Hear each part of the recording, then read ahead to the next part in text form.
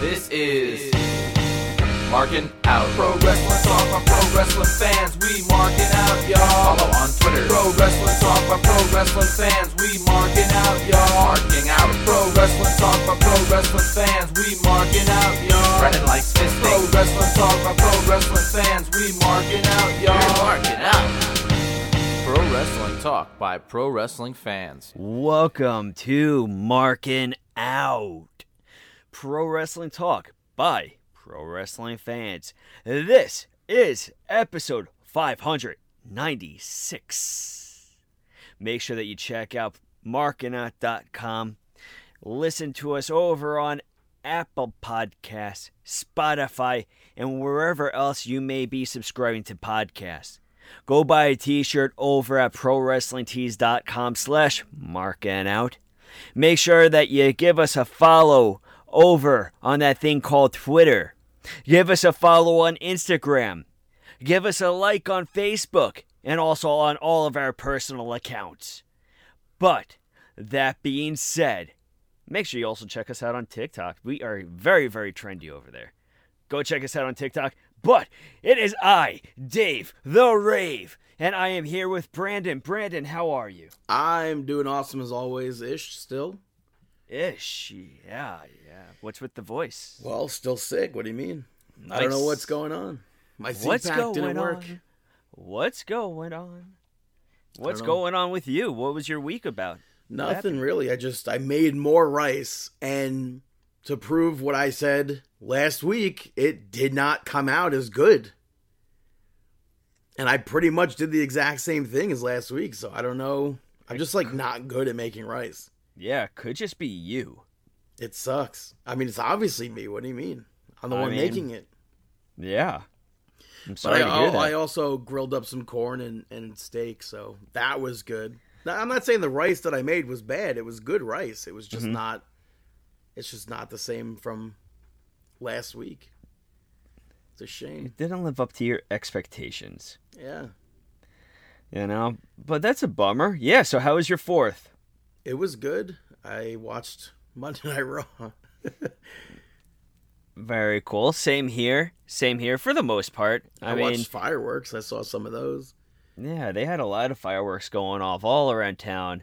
I always love fireworks. What about you? Do you get scared of fireworks? You probably do. Do I get scared of fireworks? Yeah. I'm 33 years old. And? Well, what's there to be afraid of?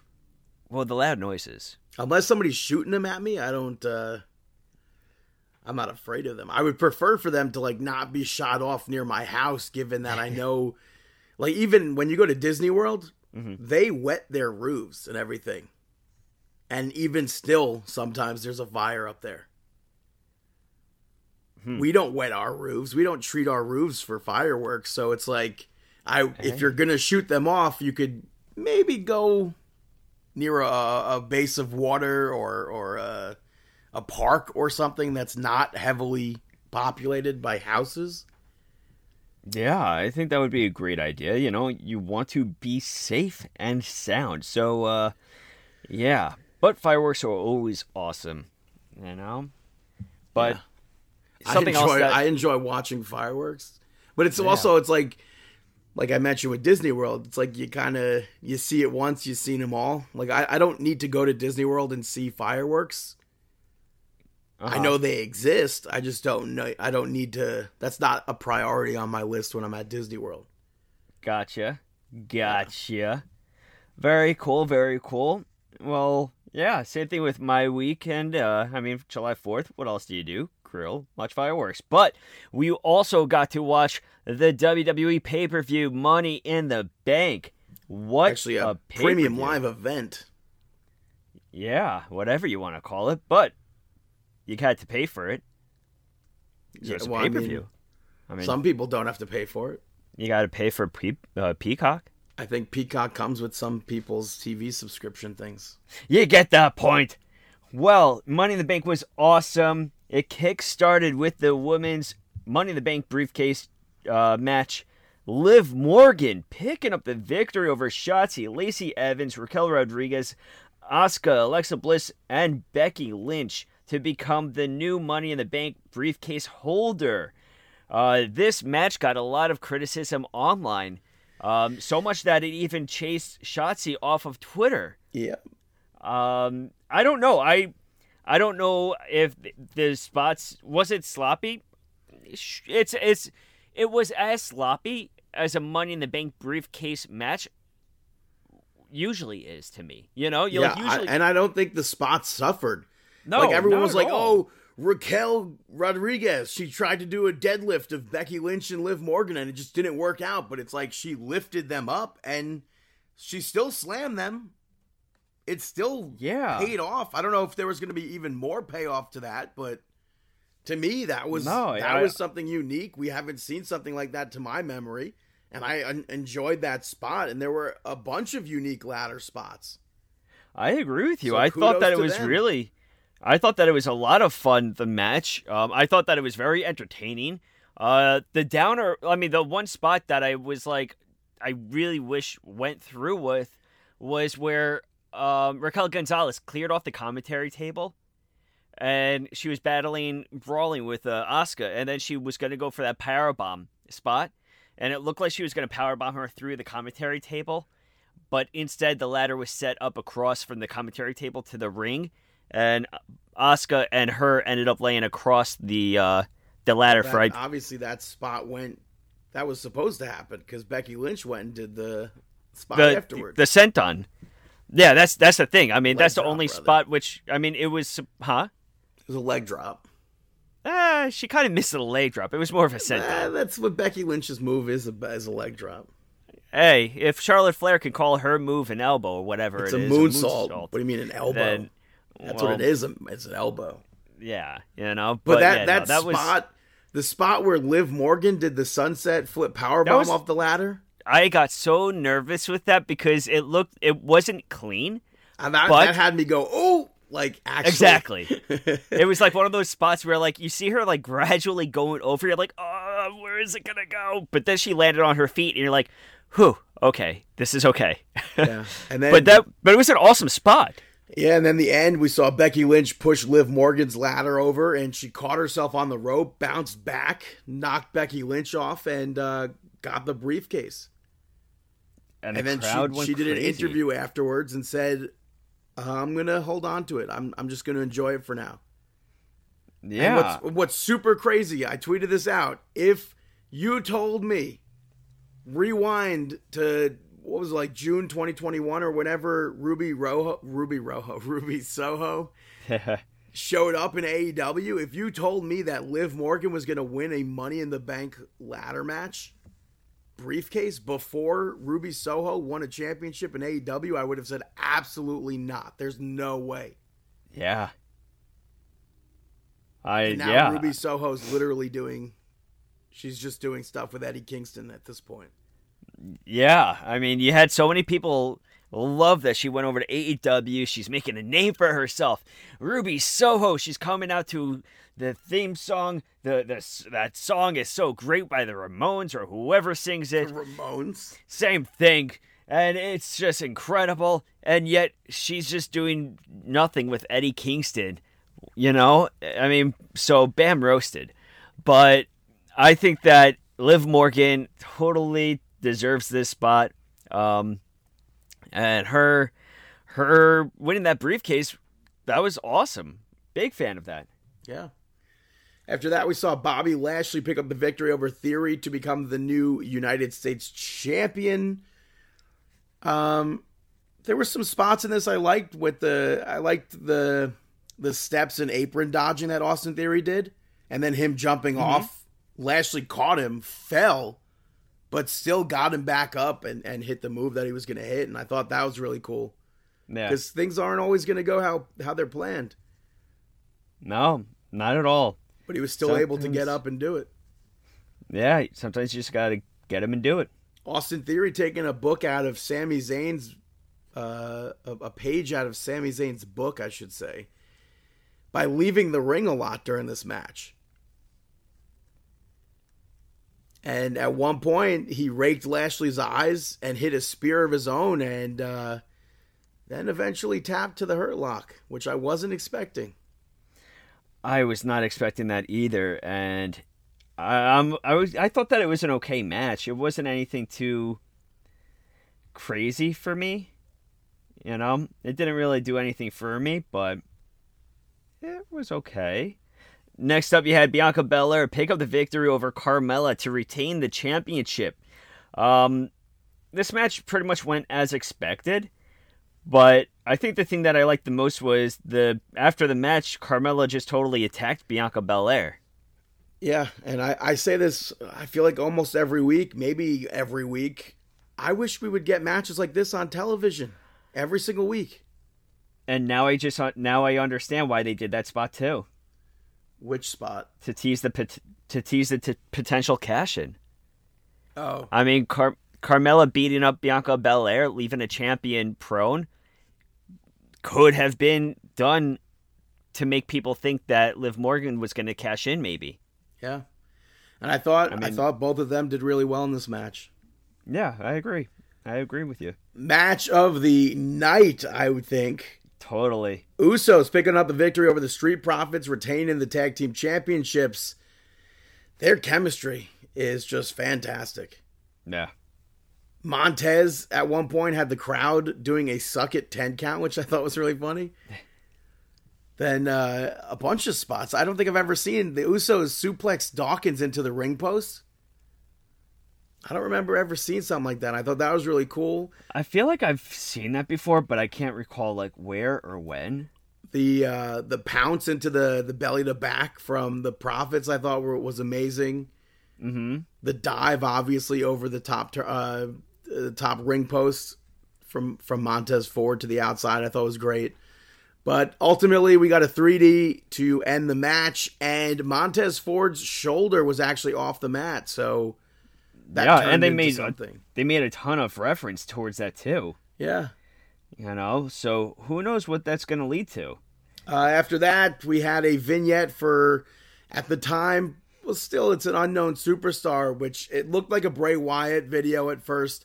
Everybody went nuts. Bray Wyatt trended on Twitter because of this video. But instantly in the video, what I noticed were gold medals.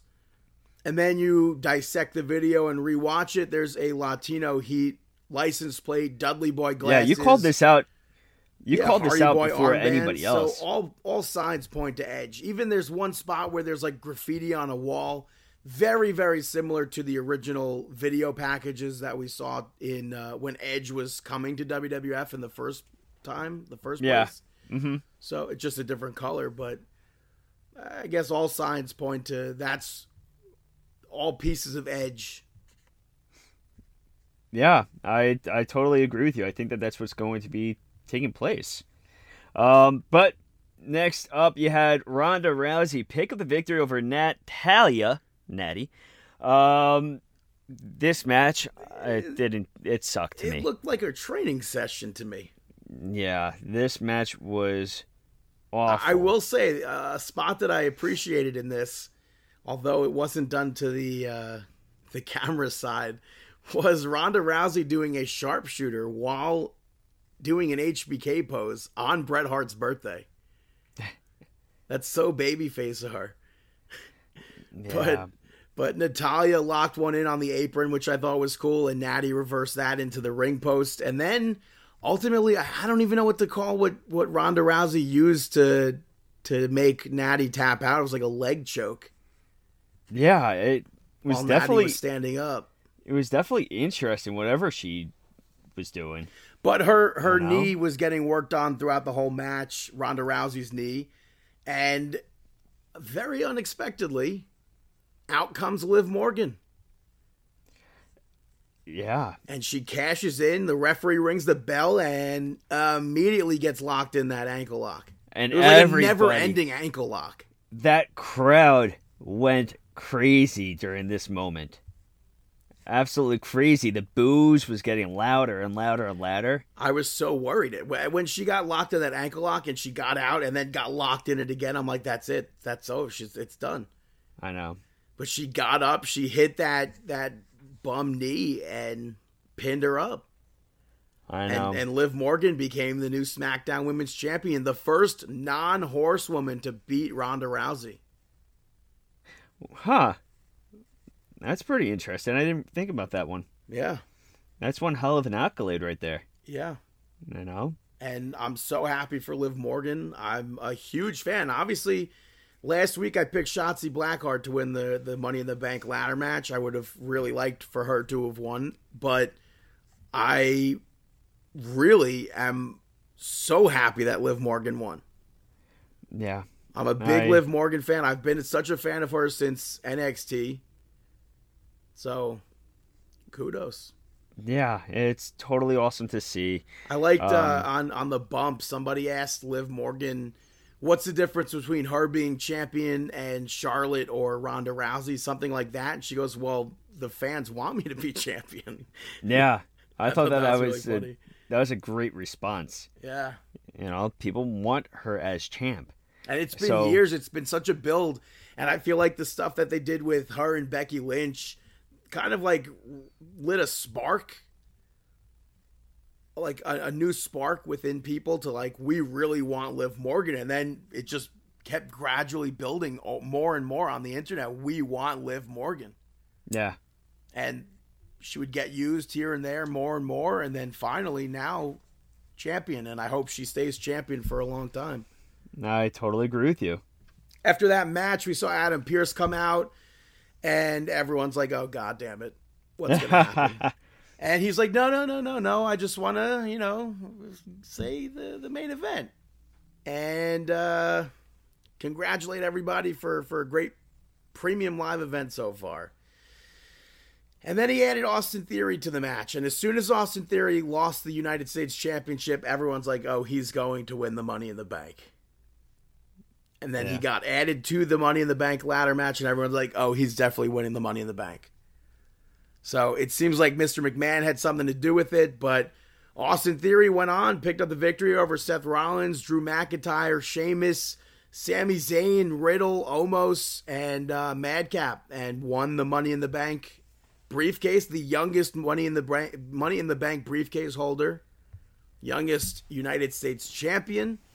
Yeah, I mean, it pays to be Vince McMahon's lackey and stuff like that, you know? And I'm a fan of this storyline with him, and I think it's good.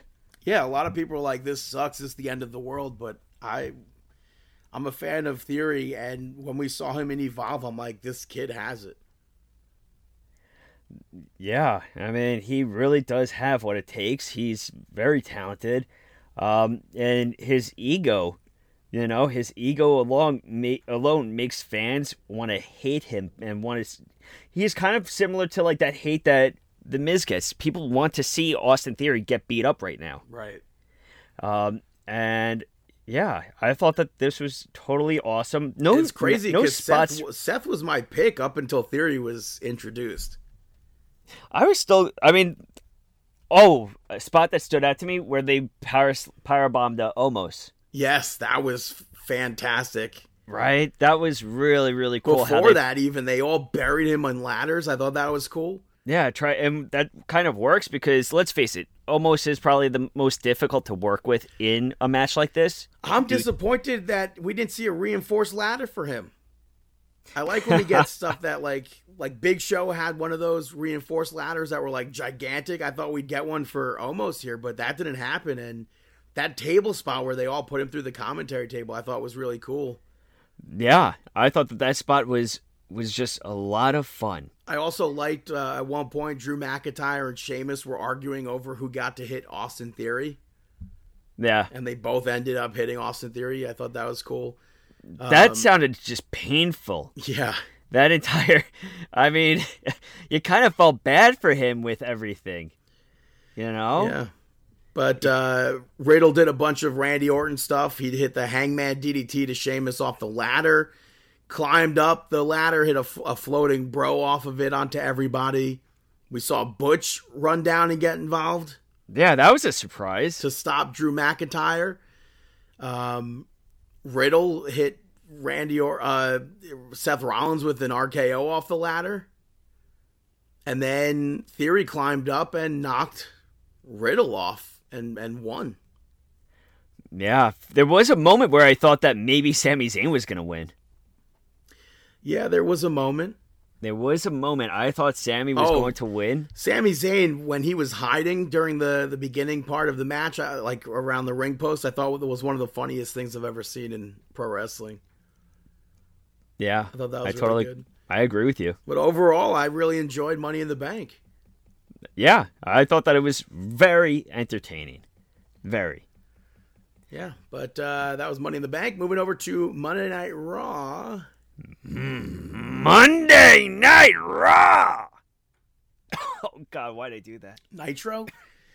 Yeah, that guy. Lashley opened it up and basically said that there's nobody in any promotion that could beat him for the title. And then Austin Theory came out, put himself over, and at SummerSlam, he gets another shot at the U.S. Championship.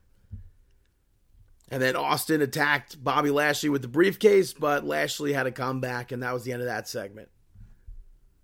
So at SummerSlam, we will see Bobby Lashley versus Theory for the U.S. Championship. Do you see Theory winning it back?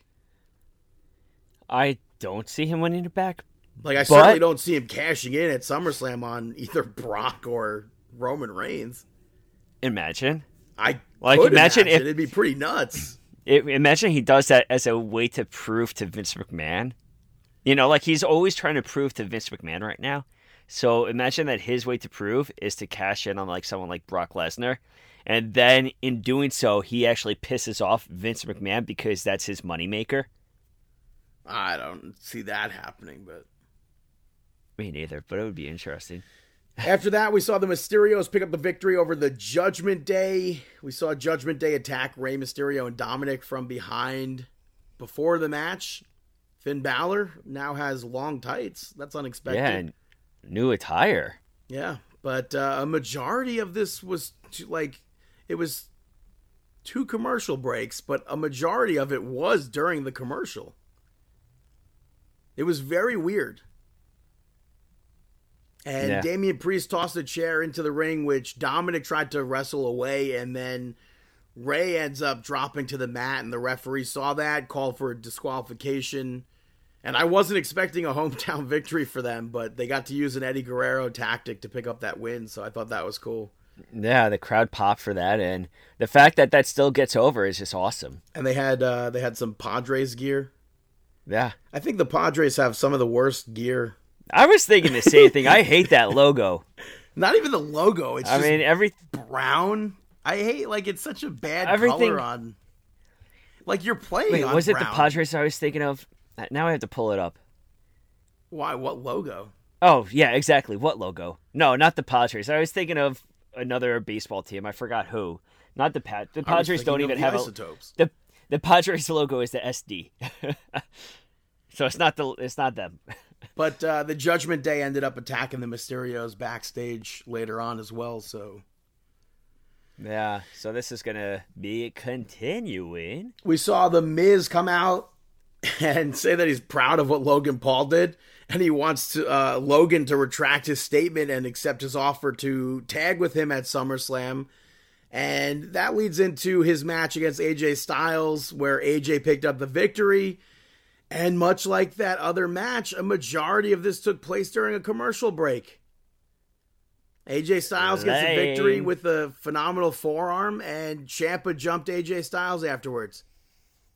AJ almost came back, but Miz ends up hitting him with the skull-crushing finale, and then him and Ciampa shook hands, so they're officially a team, I guess. Yeah, and I guess, whatever it is, SummerSlam, is it going to be Ciampa versus AJ? It seems like, I was going to assume Miz and Ciampa versus Logan Paul and AJ Styles. Imagine the match again. Imagine being Logan Paul and you're about to wrestle AJ Styles. That would be interesting. That's dope. I think that's what could potentially happen, especially that Ciampa and Miz shook hands. Yeah.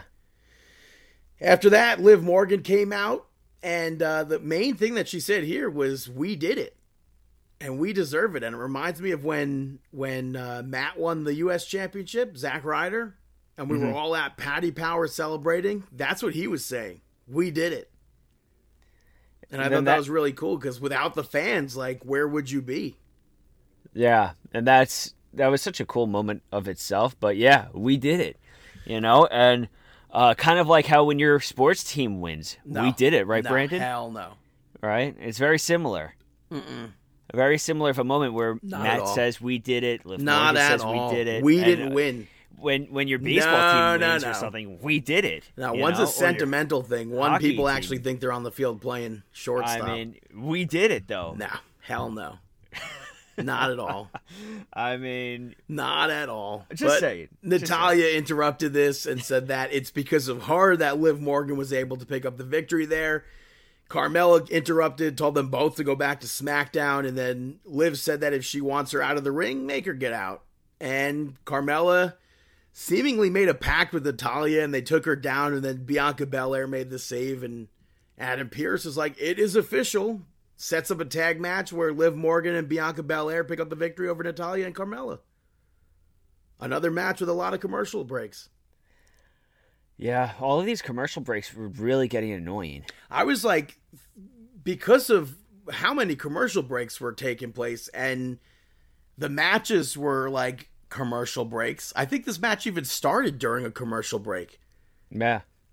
I was expecting some like huge thing to happen at the end of the night, but I wouldn't say it was a huge thing, but this match, I thought it was good. Yeah. I think the only spot I didn't like in this was when Bianca Belair used her ponytail to get Liv Morgan over to the ropes because she did it right in front of the referee, and that's well, illegal. I mean, I don't know if that's illegal. Of course it is. She's an illegal person putting herself into the ring. I don't know. That's 100% illegal. That's not a legal spot in a wrestling match. Did the crowd go pop for it? I don't even know if they did. Well, then it wasn't worth it. But Liv Morgan hit the Oblivion on Natalya to pick up the victory there. So yeah. Next up, you had Seth Rollins pick up the victory over Ezekiel.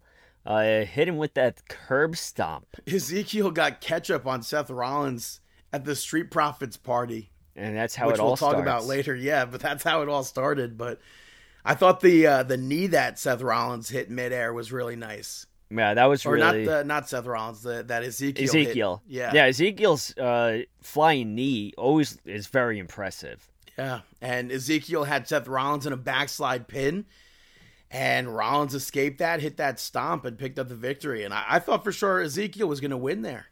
Yeah. But Rollins went for another stomp, and Riddle, out of nowhere, hit the RKO. Yeah, and that was...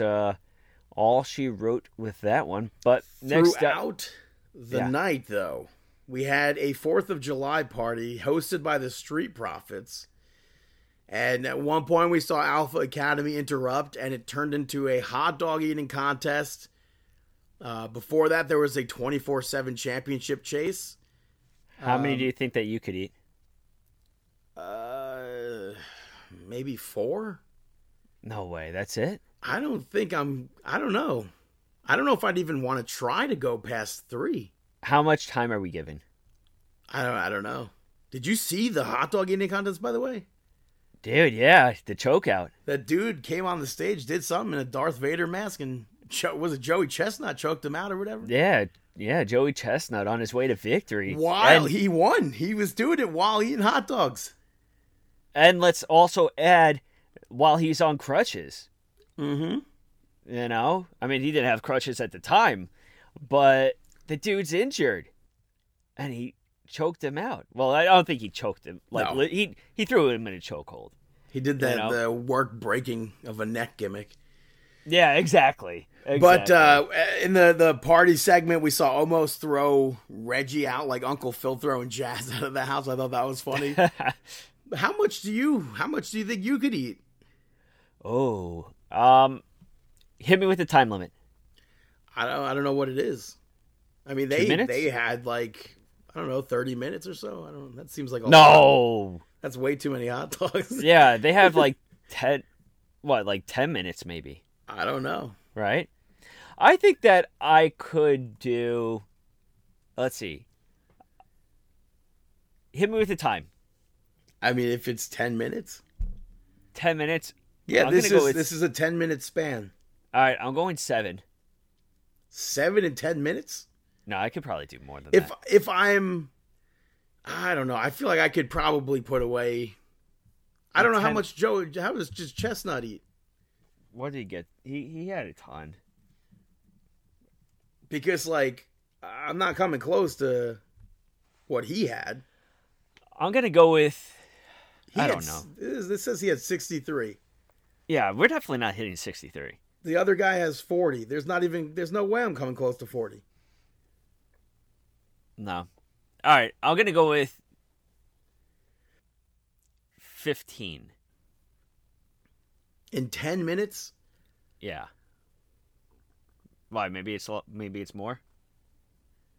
I don't know. With water. I can't see myself trying to eat fast, though, like that. Me neither. I mean, you know me and eating. Should we try it for TikTok? We could. I don't think that the 4th of July is over. I don't think that me and eating fast really goes together. Oh, 100% not. I've shared a 3-hour meal with you once, and I've been done in hour 1. Yeah. There's been times where when we were kids, I would stay over at Brandon's place, and we would start dinner, and then in the next morning, they would all wake up, and I was just finishing my dinner.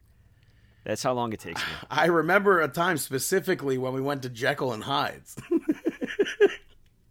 And you took forever to eat.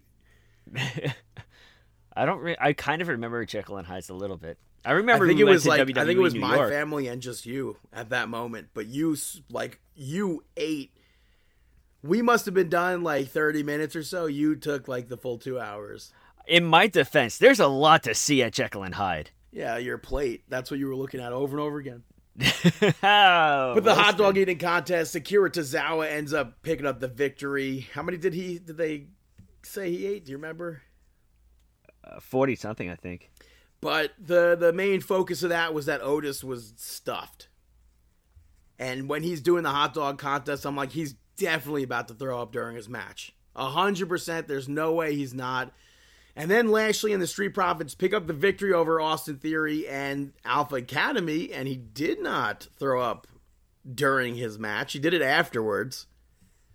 So that did take place. But in the match, I liked Lashley and Montez Ford doing the stereo stalling suplexes. Yeah. Dawkins pouncing Austin Theory, literally sliding across the commentary table, I thought was pretty cool. That spot caught me off guard completely. I mean, right away, I texted you right away. I thought that spot was incredible. And then Otis was basically getting moves done to him that affected his stomach throughout the whole match. So yeah, I mean that plays into a factor a little bit later. Well, yeah, he puked. Yeah, he's gonna puke.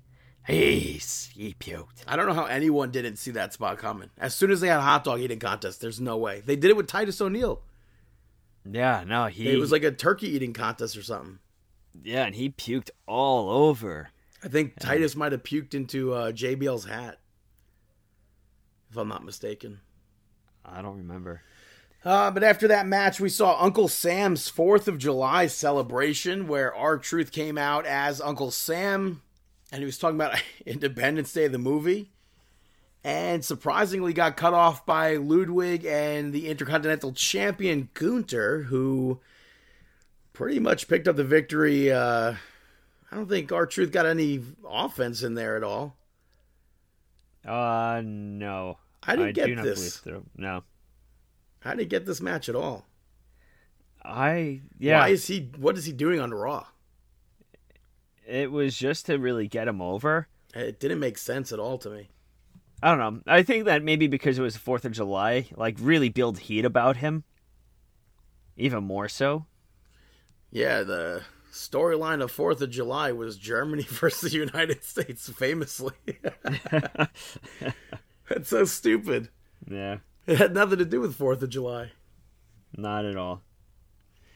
But main event, or before the main event, we saw Alexa Bliss interviewed backstage, and she said she's happy for Liv Morgan, but she really doesn't have friends there. She reiterated that. And she also wants a title shot. Asuka interrupted it and said that she's going to beat Becky Lynch, and then she's going to become the next champion. That, however, did not happen. The main event, Becky Lynch picked up the victory over Asuka in a no-holds-barred match. Before Asuka came out, Becky set up a bunch of weapons outside to use during the match. Asuka came out with a garbage can looking like Duke the Dumpster. And, I don't know, for me, I know you had a big problem with the whole match. I thought it was a really good match. The only problem I had were the chair shots being, like, really light and, like, I don't know, like chair shots.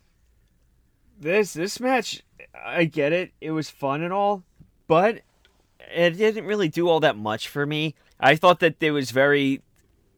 I don't know. I wasn't really that much entertained by it. There was that one spot where I wish that they just gave up on, where Becky was trying to fit the chair in the turnbuckle, like between the ropes, and it just wasn't going. And then Asuka had to stall, and it just looked awkward just for a stupid spot.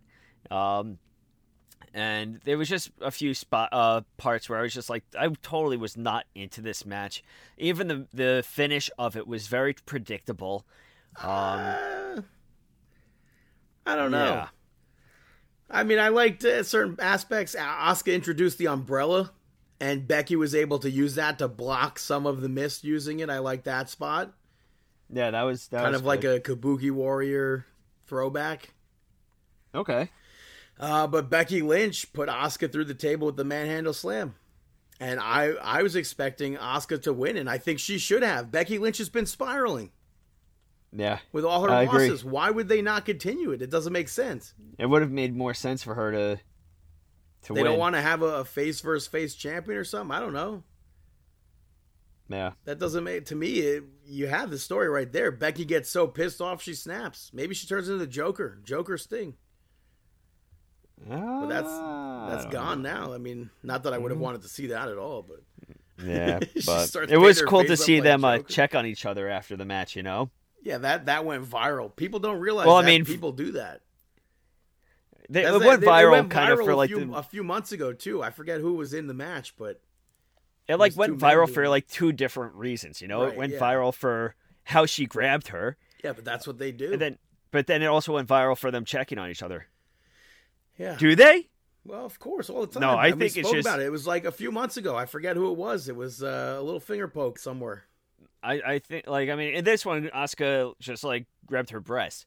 But usually, I don't put a finger in the butt. What? Yeah. Or they touch the inner thigh. Raw? 100%. They do that.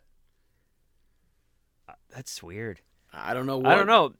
I feel started, like I don't feel like it's. I feel like it's just like grab, like just kind of pinch them or grab them wherever your hand is, without giving away too much. Even though this totally gave it away, you know. But it was cool to see them check on each other. But let's head into WWE NXT Great American Bash. Yeah, it kicks off with a barbecue hosted by Briggs, Jensen, and Fallon Henley. And then it didn't really play a factor into the show at all. Yeah, and this match didn't really even do anything for me. The match? Well, I mean, not the match. Sorry, the barbecue. I kind of wanted it. I would have rathered it opened with a match. Well, it went right into a match. We saw Roxanne Perez and Cora Jade pick up the victory over Toxic Attraction to become the new NXT Women's Tag Team Champions. Did not expect that to happen. I kind of would have expected it. Yeah. I don't know. I feel like Cora Jade and Perez, it's just been... I don't know. I guess Toxic Attraction's been champions for a long time already. Yeah. I like the Russian leg sweep and dropkick attempt, I guess I would say, because Cora Jade, I don't think she didn't hit the dropkick really, but I thought it was nice. Mandy Rose got kicked out from ringside. Yeah. The ending I thought was kind of sloppy, but I think it's still really cool that Roxanne Perez and Cora Jade are champions. Yeah, I totally agree with you. And then Perez announced later on that she's cashing in her opportunity next week to dethrone Mandy Rose. And I kind of feel like, I hope this doesn't lead to Cora Jade turning on Roxanne Perez. Where it's like, I should be champion right now, not you. I can't see it going that way. Because, like, they're best friends. They could kind of set up a whole Shawn Michaels Triple H thing, even though the history's not there on TV. Yeah. I don't think so. Part of me is like, oh, no, I really hope they don't do this. Because what's she going to walk around as both champions? I don't know. I mean, I don't think she's going to win at all. I don't know. I don't think so. After that, we saw the D'Angelos backstage, and Tony basically just introduced to us that Santos is injured because he laughed at Tony last week. He sent the pictures, showed pictures off of him in the hospital with in a sling or whatever. Mm-hmm. And then he threatened Joaquin Wilde and Cruz del Toro. Yeah, D'Angelo I'm really becoming a big fan of. Yeah. But next up you had Trick Williams pick up the victory over Wes Lee. This match was actually really entertaining. Back and forth. Yeah. Also, Trick Williams coming out with the Muhammad Ali gear I thought was pretty cool. Yeah, totally. But at one point, Trick wet his hands and threw whatever it was to commentary, and Vic questioned it, whether or not it was rubbing alcohol. And he rubbed his fists all over Wesley's face. And I thought that was a brilliant spot. The timeline was like, this is garbage. I thought it was really like a unique, good spot. Yeah. Like he blinded him without even like having the referee realize it. How is that not a good spot? It's a very smart spot. I know. Backstage, Tiffany Stratton was getting her makeup done, and Wendy Chu snuck in, threw powder in her face, and then the two end up brawling during the commercial break. And Tiffany Stratton ends up going up to pick up the victory over Wendy Chu. I was surprised that Wendy Chu lost this. I was too. I wanted more from this. I think I would have liked to have seen the backstage stuff like not be in picture. Yeah. They had one point where they had Wendy Chu sit in a throne, which I popped for, because if you know anything, her former character sat in a throne. So, but I think they worked really well together here. Yeah. I agree with you. But next up, you had Apollo Crews. Yeah, he's still, I don't know. He came out, he said that his kids knew his previous gimmick just wasn't him. And now they watch every week, which makes no sense because he's not even on. But he was talking about who he could face, and Giovanni Vinci interrupted, which led to a match set up for next week. And that match could be really, really good. I agree. So, I think that it could definitely be good. Next match, we saw Carmelo Hayes pick up the victory over Grayson Waller to retain the North American Championship. Again, I thought dope gear for Carmelo Hayes. The red, white, and blue stuff. The tribute to Allen Iverson. Special entrance for Allen Iverson too, I guess. So I thought that was pretty cool. Yeah. Yeah. Most people are like Michael Jordan and stuff, but he's a Philly guy, AI. Yeah. You remember when AI was hot? No. Really? I was never a fan. Dude, it must have been like 2001, 2002 or something. Everybody was about AI. That was I forget what video game it was. I tweeted out also. I would always pick the 76ers because Allen Iverson was just so good. I used to just do, what are they, layups? Uh-huh. Layups and slam dunks all the time. Yeah, that's what they're called. But we saw Trick Williams stop Grayson Waller from hitting his finisher here. And Wes Lee came out of nowhere, attacked him. But when Waller got into the ring to hit his finish, Carmelo Hayes countered it, and it led to the end of the match. And I thought, again, this was a really good match. Yeah. I don't know. It was good. The thing that I looked forward to was a little bit later on, though. Well, after that, they aired a quick ad that said, "Scan here." And I'm like, it's probably some WWE shop gimmick. But because I have a smartphone now, I'm like, I'll scan here. And when you scanned it and went to the page, it said 8, 10, 11 in like time format. Later on, they aired a math promo for A-Kid, who's now going as Axiom. I don't think the two are related. I thought that promo was pretty cool. Well, hype video. With Axiom, yeah. Yeah, I thought that was pretty cool.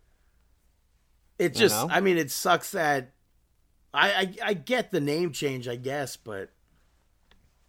I feel like everybody in these DLC packs are coming out, their names getting changed. But what do you think 8, 10, 11? I can't even, like, begin to think. Like, I went back in time. There was an NXT episode, I think. It's going to be Chris Hero. I don't even, like, I can't even fathom a guess. 8, 10, 11. People are like, maybe it's 8 days, 10 hours, 11 seconds. It's like, that doesn't bring us to NXT, though. Could it just be August 10th? 2011? I don't think so either. I mean... Huh. Yeah. Maybe. Yeah, I got nothing. I don't know either. I got nothing. Earlier in the night, though, we saw Ivy Nile being interviewed, and she was talking about Diamond Mine being good. And there was arguing that she ends up breaking up backstage, and Tatum Paxley was arguing with Kaden Carter. And Ivy basically just told Tatum Paxley to be at the dojo. So they're going to train her with the dojo. The Creeds, though, picking up the victory over Roderick Strong and Damon Kemp to retain the tag team championships. I thought it was funny when, I don't know if it was Vic Joseph, who's obviously was either Vic or Wade that said it, but so one of them asked, who do you think will win? And the other was like, I think Diamond Mine will walk out as champions. And I thought that was funny because, well, they're both Diamond Mine. Yeah. But this was a good match. I agree with you. I think that this was a really good match. The entire aspect with Roderick Strong being pretty cheap throughout it. Yeah, Strong is really not... I feel like he's supposed to be the leader of this group, and he's totally not the leader at all. He even tossed Damon Kemp back in, only for Kemp to get tossed back out. Yeah. Do we see the writing on the wall? Well, maybe he's going to yell at Ivy Nile for recruiting Tatum Paxley. Could be. Overall, do you see Roderick Strong on his way out? I don't know. Of NXT, period? I don't know. Everyone's like, he's going to AEW, but... Yeah, it's been that rumor that he was going to be headed out at some point. Now he shows up in AEW, his whole group's injured. So... I guess I don't talking... think so. It looks like Naomi and Sasha Banks are out too. I don't know what that is either. So yeah, they were removed from all the. That's websites, rumors. Right? Nobody. We can't speculate on stuff. Well, like no, that. but they were removed from the websites, right? No, not removed from websites. I thought they were removed from WWE.com. Nope. What website were they removed from? No website. WWE Shop. Their stuff was pulled as soon as the stuff happened, but. I thought the news report was internal listings. Oh, internal listings. Gotcha. Main event, though, saw Braun Breaker pick up the victory over Cameron Grimes to retain the NXT Championship. Close. Good call. Braun call. Breaker with a very similar singlet to Scott Steiner's Survivor Series 93 gear, which popped me. Mm-hmm. But I think both of them did pretty good in this match. Yeah, it was a nice main event. Grimes worked on Breaker's bad arm the whole match. He hit that cave-in, and then when Braun kicked out, he went for a middle rope one, and Braun countered it with the spear midair. Yeah. I guess kind of predictable that Breaker was going to win. But, I think that we had moments of thinking that... Did you say Bray? No, I don't think so. I thought you said Bray was going to win. Maybe. But yeah, afterwards, though, JD McDonough attacked Braun Breaker and put him through a table. So I guess that's the next feud for the championship. I was hoping that we'd get like bigger names to face Breaker. Uh-huh. And it's not a knock to Cameron Grimes, Grayson Waller, Duke Hudson, Joe Gacy, or even now JD McDonough, Jordan Devlin. And I know we had Dolph Ziggler, but I just wanted like bigger names that could elevate NXT. The talent a bit more. Like, now that Seth Rollins didn't win the Money in the Bank, I would love to see him go back to NXT and work with Braun. Yeah. But that's not going to happen. No, that's not going to happen at all. We're going to see JD McDonough versus Braun Breaker. JD McDonough, fantastic talent. I didn't like the move that he put him through the table with, though. Why? That looked like Braun Breaker like jumped up into his arms for that move. You know, it was weak for me. Well, but moving away from the Great American Bash to NXT UK, it opened up with Tiger Turan picking up the victory over Kenny Williams. Turan, it was a good match. Turan ends the match with like a quick victory out of nowhere, and Williams attacked Turan afterwards, unmasked him to reveal another mask, and I think it was Andy Shepherd on commentary popped me big time because they zoom in on Tiger Turan's face with the mask on, and Shepherd goes, "Oh my, it's a member of Doom." And I thought that was so funny because, and it sucks, it really hurts to laugh right now. Mm-hmm. And I really laughed at that commentary line because it was a similar mask to what Ron Simmons and Butch Reed wore. But Williams took off another mask, and there was another mask under that one, and then that was the end of that segment. He was held back, and he was so convinced that it's Amir Jordan. I think last week was the first time we heard him say that. Me and everyone else was like saying that for weeks now. So we'll see what happens with that. Afterwards, next match, we saw Josh Morrell pick up the victory over Primate, which was definitely unexpected. Morrell won with a code red. I think they said that was his first victory in NXT UK. So that's why I was definitely not expecting that victory there. Ilya Dragunov, they aired a promo video package with him, and he challenged Wolfgang to a match. So I assume they're going to be putting, I assume Ilya's going to be putting the title on the line against Wolfgang there. I'd like to see, I think I said this last week, I'd like to see the NXT UK group involved with that, the Clash of the Castle pay-per-view, or PLE coming up in September, I think it is.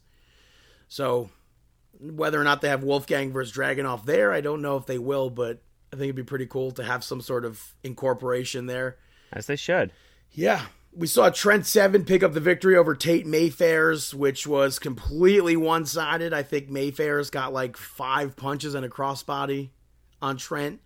But Trent continued the attack afterwards, and Sam Gradwell made the save. So Trent is this low-down, disgusting character right now. So awful. Yeah. And in the main event, saw Mako Satomura and Saray pick up the victory over Zaya Brookside and Eliza Alexander. Honestly, the one thing I didn't like about this was Saray not having her normal backstage entrance. She had the stage part, but like, to me, the stage part doesn't make sense without the backstage portion. She was already transformed prior to the match. Mm-hmm. But as far as the match goes, I liked it. Mako and Saray, I think, worked really well together as a team. I have no idea how people survive that dropkick that Saray does. It's nasty. Like, she just about took Zaya Brookside's head off with it. I thought that was just absolutely incredible. Brutal looking. Pretty good match. And that was it for NXT UK. Moving over to SmackDown. Pat McAfee missed SmackDown because of what Happy Corbin did at Money in the Bank, but Corey Graves did commentary, and later on in the night, Corbin also sat on commentary and made fun of Pat McAfee, even did what he did for Nakamura's match, but I'll talk about that in a moment. The Bloodline opened up SmackDown. Austin Theory comes out, they cut to commercial, so like the first 10 minutes or so of SmackDown was a commercial of sorts. So we had the Money in the Bank review and then literally a commercial. Entrance commercial. And when they came back, Austin Theory was gone. But Paul Heyman was worried about Roman Reigns and Brock Lesnar in SummerSlam, and he spoke about how Brock Lesnar, at whatever young age he was, I think it was 23, went up against The Rock at SummerSlam in 2002, Nassau Coliseum. Dave and I were there. And Brock won. He spoke about how Brock Lesnar ended Undertaker's streak at WrestleMania. And he said Roman Reigns needs to step up his game. He needs to bring out that inner savage. Austin Theory came back out just to sprint around the ring. He was interviewed later on. And I believe he just said that people hate him or whatever. Something like that. First match of the evening saw the Viking Raiders pick up the victory over Jinder Mahal and Shanky. This match saw Shanky start the match, but he started dancing, so Jinder tagged himself in. And then he got off the apron and danced outside, which distracted Jinder Mahal and led to the end of the match. And the Viking Raiders jumped them afterwards. New Day came out, cut a promo on the Viking Raiders, and then brawled with them. And they did not come out on top. The Viking Raiders did. So I know we've been saying this for years. Hopefully something finally happens with the Viking Raiders. Hopefully this is it for them, where they're like finally going to be that destructive tag team that we know they can be. So maybe we could see them potentially be the champions in the future. With the Usos right now, not quite sure. After that, Ludwig and Gunther came out and they spoke about open challenges, and Gunther said whoever accepts open challenges or whoever makes open challenges are foolish. And then Nakamura came out and told Gunther to hold on to the title for now and laid out a challenge to Ludwig. So it seems like we could see Nakamura versus Gunther at SummerSlam, which would be really cool. I know that match would be dope in NXT. It would be dope in New Japan or something. So hopefully at SummerSlam we get that match and it's like super awesome. But Nakamura went on to defeat Ludwig. It was a good match. I wish it would have been longer perhaps, but the outcome seemed obvious. Afterwards though, Gunther made Ludwig get up and chopped the ever-loving heck out of his chest 3 times, I believe it was, to, I guess, punish him for losing. After that, Liv Morgan was interviewed by Michael Cole, and Michael Cole said that Ronda Rousey wants a rematch and it could potentially happen at SummerSlam, and Liv was like, bring it. And I don't want to see that unless Liv Morgan walks out as champion, but Natalya interrupted this segment and reiterated what she said on Monday Night Raw. She's the reason why Liv Morgan is champion. And then Ronda Rousey came out selling her knee injury, and she spoke about how she's not dressed for competition, but she could still kick Natty's ass. Natty cheap shots her. Liv Morgan throws Natalya out of the ring. They cut to commercial. Match gets set up. Ronda Rousey picks up the victory over Natalya. Very confusing. I don't know why this match took place. Like, why would somebody injured wrestle? It didn't make sense to me. But I thought it was... If I was in the live crowd, I think that would be something cool to see. But Natty had her leg injured in this match and ultimately lost. So overall, I thought it was very weird. After that, we saw the Maximum Male Models, where they showed off a tennis collection, which, I mean, I gotta say it's beyond pointless. I don't know what the end game of this is. I can't envision anything right now. But as long as they're being used on television, I guess it's good. I mean, well, not good, but they're being used at least. I don't know. After that, Aaliyah and Lacey Evans were going to be taking on Shayna Baszler and Shotzi, but that match didn't happen. Aaliyah came out, and then Lacey Evans came out, didn't like the cheers that she got, so she went back, came back out, went back, came back out, and then she grabbed the mic and said that she was disgusted in the fans. She berated them and then hit Aaliyah with a woman's right, and then she ended up leaving. So I guess she's officially a heel now. I was looking forward to seeing Shotzi Blackheart wrestle, Shayna Baszler wrestle, Aaliyah wrestle, but I'm pretty sure Shayna Baszler wasn't even there. I was watching Mia Yim stream, and she said that she had to cook Shayna dinner, so After that, the Usos picked up the victory over Los Lotharios. Almost nothing happened in this match. Los Lotharios barely got the upper hand at one point, but the Usos took over and the match was over in maybe under 2 minutes.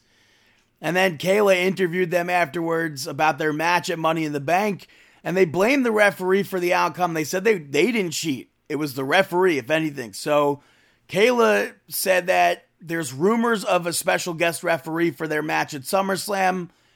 Maybe the special guest referee is Sami Zayn. I don't know.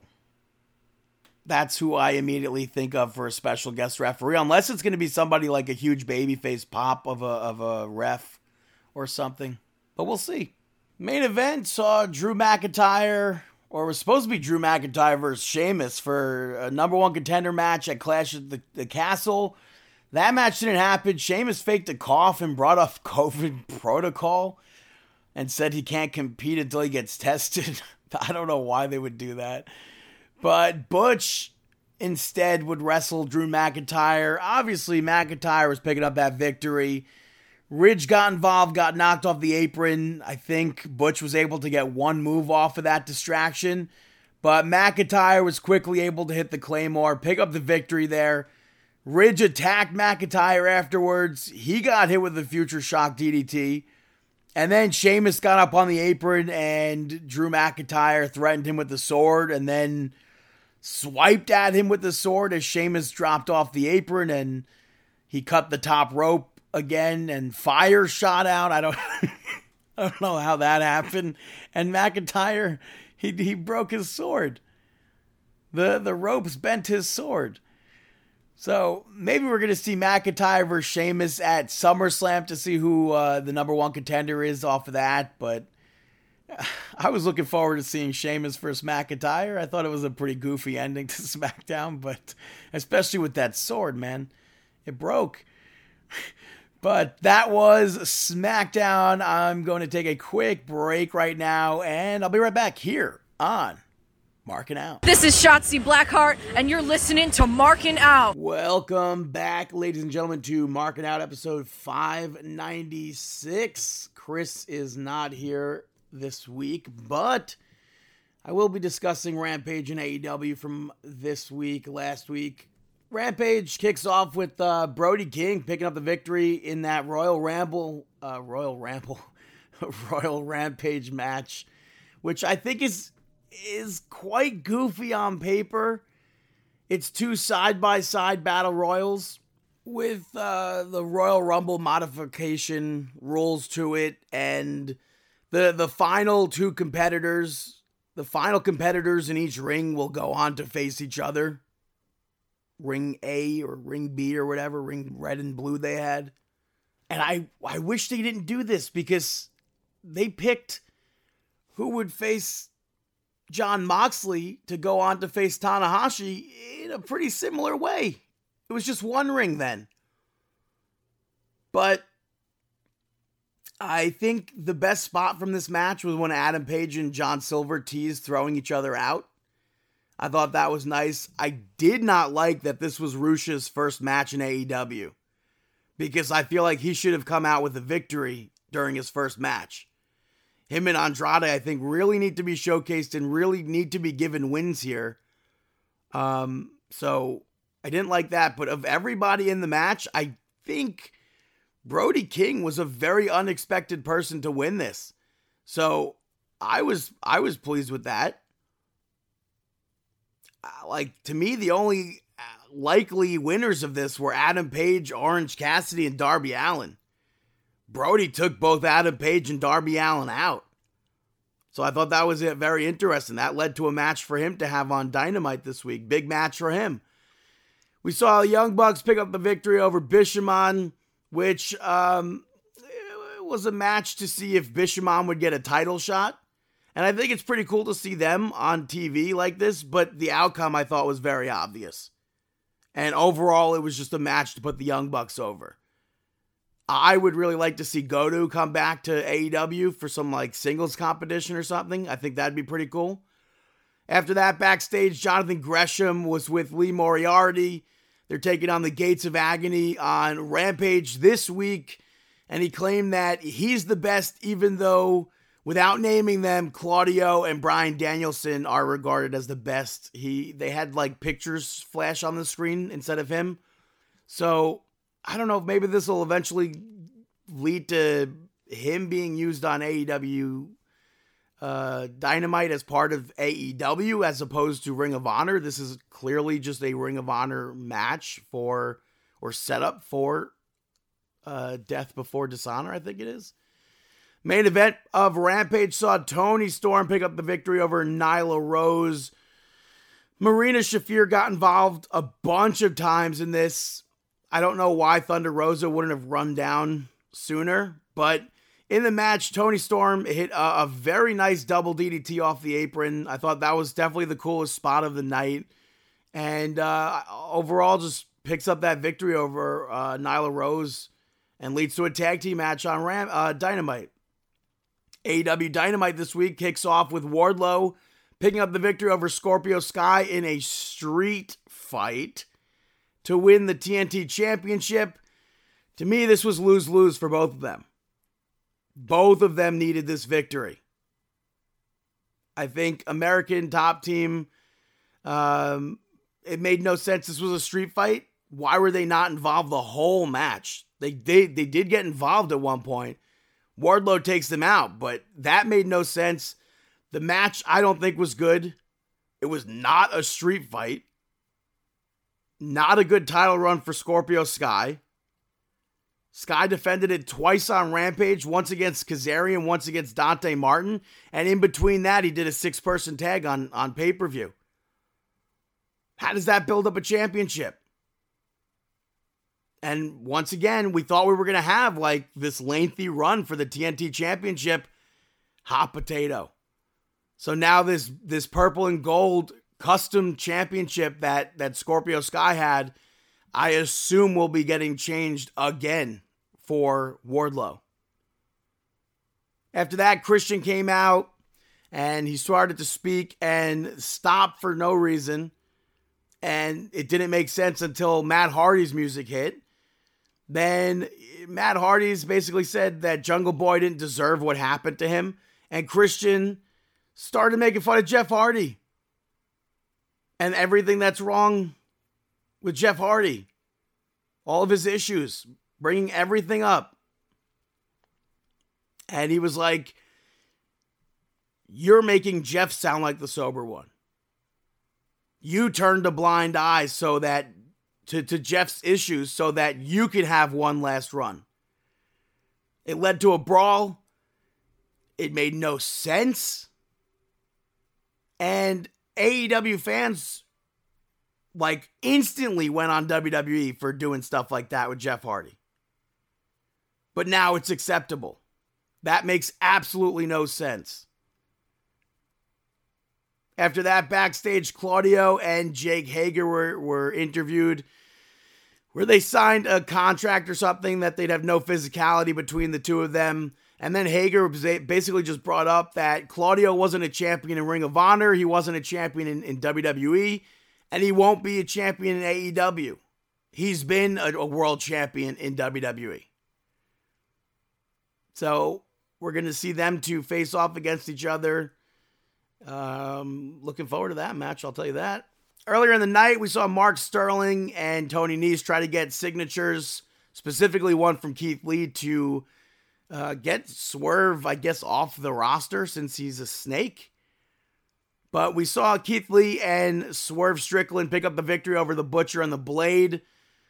The referee at one point just stopped counting. Flat out stopped counting. Keith Lee ran into Swerve when the Blade pulled him in front into the way. They eventually had to come back and picked up the victory. Team Taz came out afterwards and they yelled. Really good mic work from Powerhouse Hobbs and Ricky Starks here. Young Bucks came out and proposed another 3-way title match for the tag team titles next week. The fans chanting FTR so loudly. They're number one contenders according to the rankings. But instead of FTR, we get another triple threat. Later on in the show, FTR challenged the Briscoes for the next Ring of Honor TV show, pay-per-view. So, Eddie Kingston was interviewed in the ring and he wanted to taste Chris Jericho's blood. Jericho backstage cuts him off and had Ty Conti slam Ruby Soho's hand in a car door. Ruby literally walked into the car door. I thought that was really bad. But Jericho, big wizard, showing up from the UK backstage in the United States. I thought that was funny. After that, they had a Dark Order segment with -1, Alex Reynolds, John Silver, 10, Anna Jay, and Evil Uno. No Colt Cabana. Big rumors circulating this week about Colt Cabana's contract status in AEW. I have no idea what's going on. I'm not an AEW employee. But Evil Uno announced that the 6 of them are there to stay. And then QT Marshall cut this off, challenged -1 to a match. And then Hangman finally came out, helped the Dark Order take QT Marshall out. It was just a nice little tribute segment in the hometown of Brody Lee to pay tribute to him. After that, Rush picked up the victory over Penta, and I was definitely excited for this match. I thought it was decent. Almas distracted the referee, and Rush was able to low blow Penta and then take his mask off before picking up the victory. So I'm assuming that maybe we're going to see a mask versus hair match between Rush and Penta, where Rush, I guess, would lose his hair. After that, we saw the Gun Club and the Acclaim team up to take on and defeat Bear Country, Leon Ruff, and Fuego del Sol.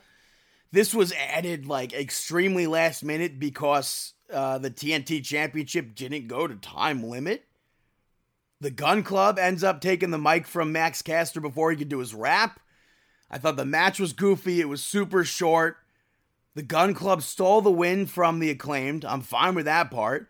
And then they argued afterwards, and it led to the Guns attacking them. Billy rips them off and pops Max Caster. Hits Anthony Bowens with the Famouser. I was enjoying the team. I don't know why you would break up such a great pairing between all 5 of them.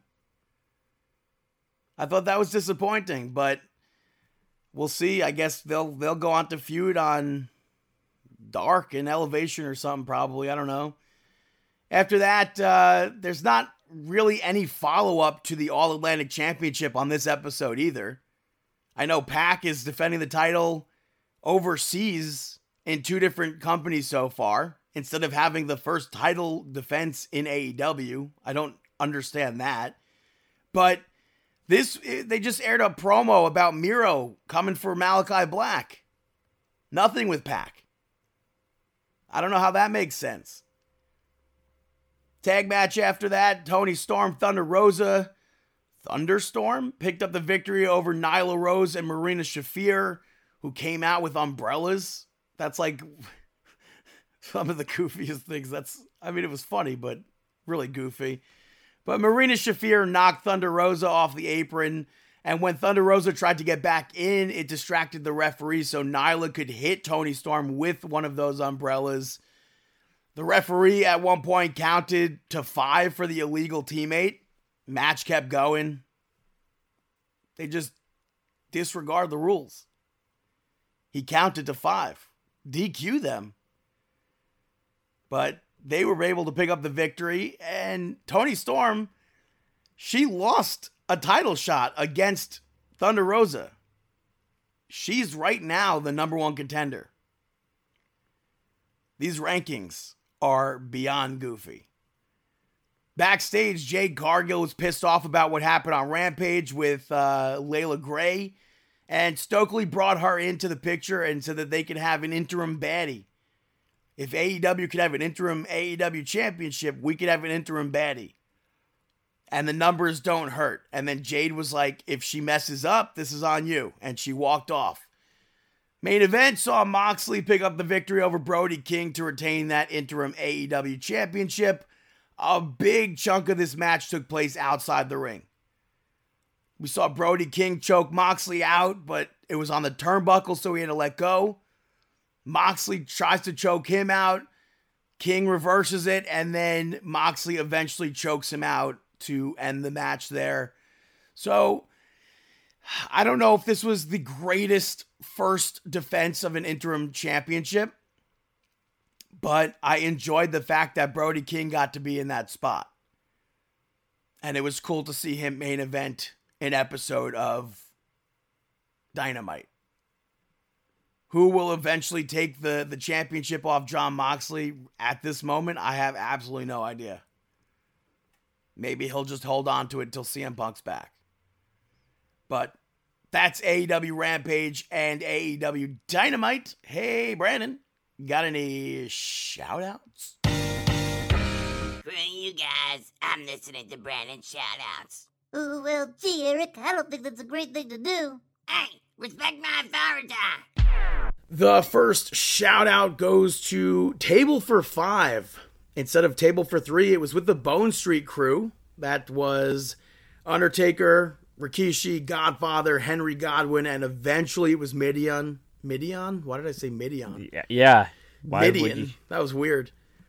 But I thought it was pretty cool. They played dominoes during it. It should be noted that he's fully clothed, too. They got their name. Yeah, and he showed up late. They started without him. Who does that? They literally, they advertised table for a brand new special episode, Table for 5 with Mideon, blah, blah, blah. And then it's like maybe 10 minutes or so left, or 5 minutes left. Mideon shows up. That had to have been a work, no? I don't think so. I guess he was late to getting his car there or something. Something they would probably reschedule. I mean, they have all this stuff so planned out. No, I think it was like his car brought him to the wrong time or something. I have no idea. I don't know. I don't buy it. Why would they rib him? That makes no sense. I don't know if it was what kind of rib is that? But yeah. I would say check it out. It's on Peacock. Next shout out goes to Stranger Things. I held off from watching all the episodes until all the episodes were released for season 4. That's what I'm doing right now. And I think this might have been the best season. Wow. I think everything was so... I'm hooked. I think everything was put together so well, and it was just like the way that they would intertwine each thing. I thought it was really well done. But I'm not going to give any spoilers away. No, it's definitely a great season, and I mean, something that stood out to me, I'm only on episode 5 or 6 right now. I'm only on episode 5 or 6 of 8. Wait, what do you mean? 9. I think it's 9. I thought that there's a second part, no? Yeah, it came out. What was where did the first part 7. of... And then what came out after that? 8 and 9. Oh, so it wasn't a full 6 more episodes or anything? It was just 2 episodes? Yeah. Oh. But episode 9 is 2 hours. Oh, wow. 2.5 hours. Okay, so that's where... I thought that there was another 5 or 6 episodes after this. Okay, no, so I'm on episode 5 or... Each season, do they not have the same amount of episodes? I don't remember. The episodes are a little bit long, though. Each episode's about an hour, I think. Season 1 had 8, Season 2 had 9, Season 3 had 8, and now Season 4 had 7 and then 2, so 9. All right, so I guess I'm pretty much almost done with it. And then Season 5 is the last one. I am going to say, though, it's not really a spoiler, but something that I popped at was a familiar name that was casted in this season. I still have to look to see who he is, but Robert Englund is in it. Sound familiar to you or no? It's a big spoiler alert. What do you mean? Is it? Well, I don't think it is because I don't know who he is. Wait, where did you see Robert Englund's name? On one of the episodes at the end. So then you saw him. I don't think his name was shown for any of the episodes except for the one he was in. Really? I'm pretty sure. I'll tell you afterwards. Okay, yeah, because I'm kind of curious who he was. But it's definitely giving me Nightmare on Elm Street vibes the entire season, you know? Because when I saw his name also, I was like, oh, of course, that's him. I think I know who you're talking about, but I have to look at... I guess you could tell me off the air who... I kind of think I know now, but with that entire... just the sequencing of everything, it really gives me that sort of a vibe. And this season is totally more horror-ish compared to the previous seasons.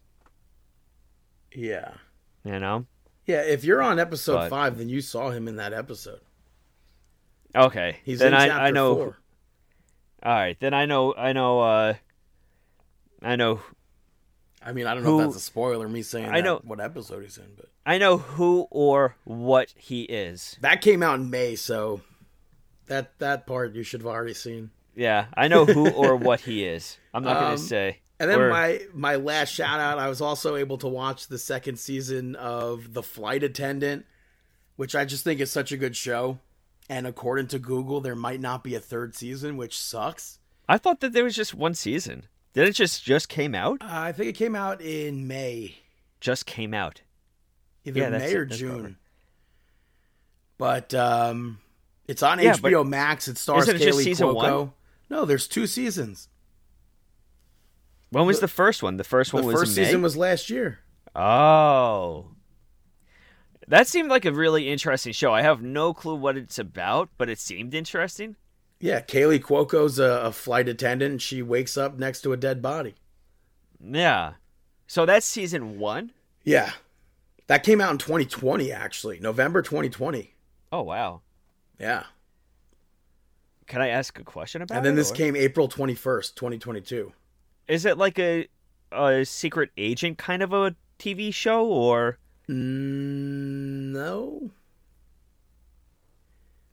On Wikipedia, it's described as a dark comedy, drama, mystery, thriller television series. Well, if that doesn't narrow it down. Based off of a novel. Huh. Yeah. Interesting. I mean, it's kind of like a spy sort of thing. It's like that thriller aspect to it. Okay. So I would really definitely don't know recommend what to expect with it. If you have HBO Max. I'm just basing it off of the trailer that I saw. Yeah, I think it's a really good show, and I hope there's a third season.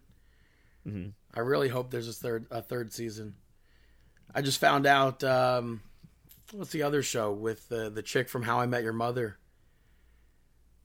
It's on HBO Max as well. Oh, I think I just saw a commercial for that. HBO Max is coming up with a lot of good stuff recently. Right now I'm on season 3, about to start season 3 of Titans. That's the DC gimmick, or yeah, the DC gimmick. That I've become. It took me a while, but something else I gotta watch after I get done with Stranger Things. I need to get to Netflix and watch Umbrella Academy. Yeah, that's what a lot of people say. Yeah, I have to see that new season. But I found out that whatever show she's on, I think it's How to Love. Is that a thing? How to Love? I don't know. That doesn't sound right. Made for Love. Oh. And it sucks because I thought it was a great show. Ray Romano's on it too. And it literally ends on a cliffhanger. Well, I'm never going to know the end of it. That sucks. That's the dumbest thing. I saw a funny clip the other day because one of the actors in Titans was in this TV show. You'll remember it. And I think that it was definitely an underrated show, Blue Mountain State. Did it air on CW? There's no way I watched that show. I feel like you used to watch it. Blue Mountain State. I think it was after SmackDown maybe or something. Yeah, there's no way I watched Blue Mountain State though. I think it was on like Spike. I was not going to be tuning into a football show. Yeah, it was on Spike. So that's why I saw it. Okay. Yeah, one of the characters in Titans was on that TV show. From 2010 to 2011. Wow. Yeah. So. But yeah, those are my shout outs. Now it's time for our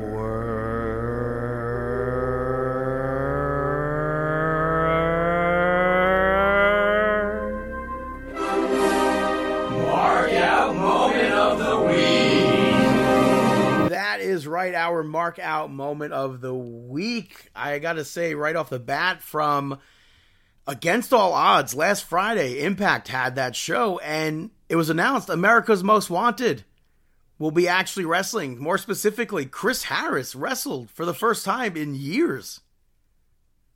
So I think that's pretty cool. That's wild. I was a big fan of America's Most Wanted, so I think that's pretty cool to see him back in a ring. We were just talking about Stranger Things. I don't really know if this is a spoiler alert or not. So we'll just say anybody just fast forward. Like I almost don't want to say it, but like, or just turn off the episode right now. We're at the end. It's okay. Turn it off. To me, it's not like a huge spoiler alert, but at some point during the season, you'll see a Hulk Hogan shirt.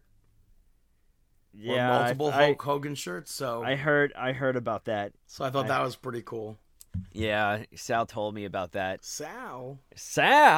Also, I didn't get to watch the episode we record on Thursday, but Chris Jericho was on Impractical Jokers this week. So I think that's pretty cool that they used show's him still for running? a guest spot. Yeah. Wow. Without Joe, they cut the segments shorter, and they have a guest spot, and the guest comes in between segments, and they film stuff, and then at the end of the show for the punishment, the guest is there. Oh, that's pretty cool. So Jericho's going to be involved in one of the punishments, I guess, today. Something that you reminded me of, I totally marked out for, and spoiler, not really a spoiler, it's a spoiler, but I marked out for Jungle Boy playing in Stranger Things. Yeah. Why do you say Jungle Boy? Wait, what is it? It's Tarzan Boy. Tarzan Boy. Well, thanks, Jungle Boy. Yeah, Tarzan Boy. I mean, I'm such a mark for that song, but I've been a fan of that song since it was in Teenage Mutant Ninja Turtles. I think it was like the second one. Yeah, this song sucks. I hate that song. I've always hated that song. No, it is a really catchy I've song. always hated that song. There used to be a website that you went to, and it would play it was a meme loop. website. That song is a meme. No. Like, this was back during like Hamster Dance. Yeah, the Hamster Dance is a meme. I don't know if you know that. All those are memes, early memes. Okay, obviously I need to catch up on my my terminology. Something else I got to say, after Money in the Bank, it came out on Twitter. Yes, I marked out for this. That Vince McMahon, Stephanie McMahon, Triple H, Pat McAfee, and Nick Khan showed up at the UFC event that was taking place, same city, just in time to see... What? Were you going to say something? Keep it going. Just in time to see Israel Adesanya come out in full Undertaker gimmick. The hat, the lights, the music, the smoke, and the urn. That was awesome. And that kind of... that reminds me... Cormier was marking the hell out. Meltzer, of course, went to Twitter right away to say that it wasn't the greatest entrance of all time. So that he had to have... Of course, he had to say that. Yeah, but he had to make sure Cormier was wrong. But that also reminds me of my mark out moment was something that was not on TLC. If for those that TLC, the network. Sorry, Money in the Bank. For those who didn't see the UFC, it didn't even come up. Pat McAfee at UFC, he had a neck brace on. Well, that is because after Money in the Bank went off air, he was attacked by Baron Corbin. How amazing is that? That you have people leaving the arena, and then you continue a feud off the air to have Baron Corbin just attack Pat McAfee, who also signed an extension contract today. Yeah. So I totally marked out for that. And that storyline of McAfee and Baron Corbin, it's awesome. Yeah, especially because Baron Corbin lived with Pat McAfee when they were both drafted to the Colts. Yeah. And I think that's pretty cool. Yeah, there's so much storyline. Like, maybe he's going to be like, Pat McAfee cost him his shot at, like, the Colts, you know? I mean, obviously, Corbin got cut. He got signed again, I believe, and got cut, and then went to I think it was the Cardinals. Basically went through the same thing. Arizona. Practice squad cut, and then went to NXT.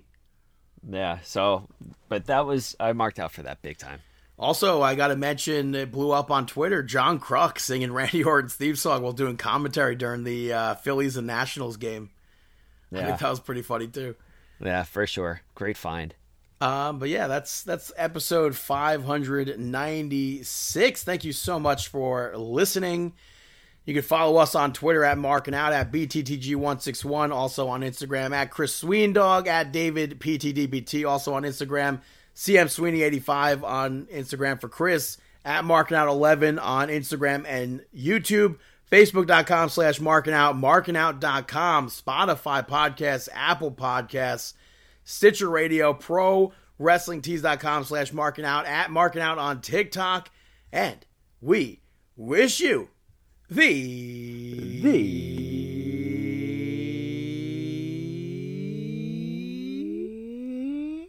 best of luck in your future endeavors. Have a fantastic week.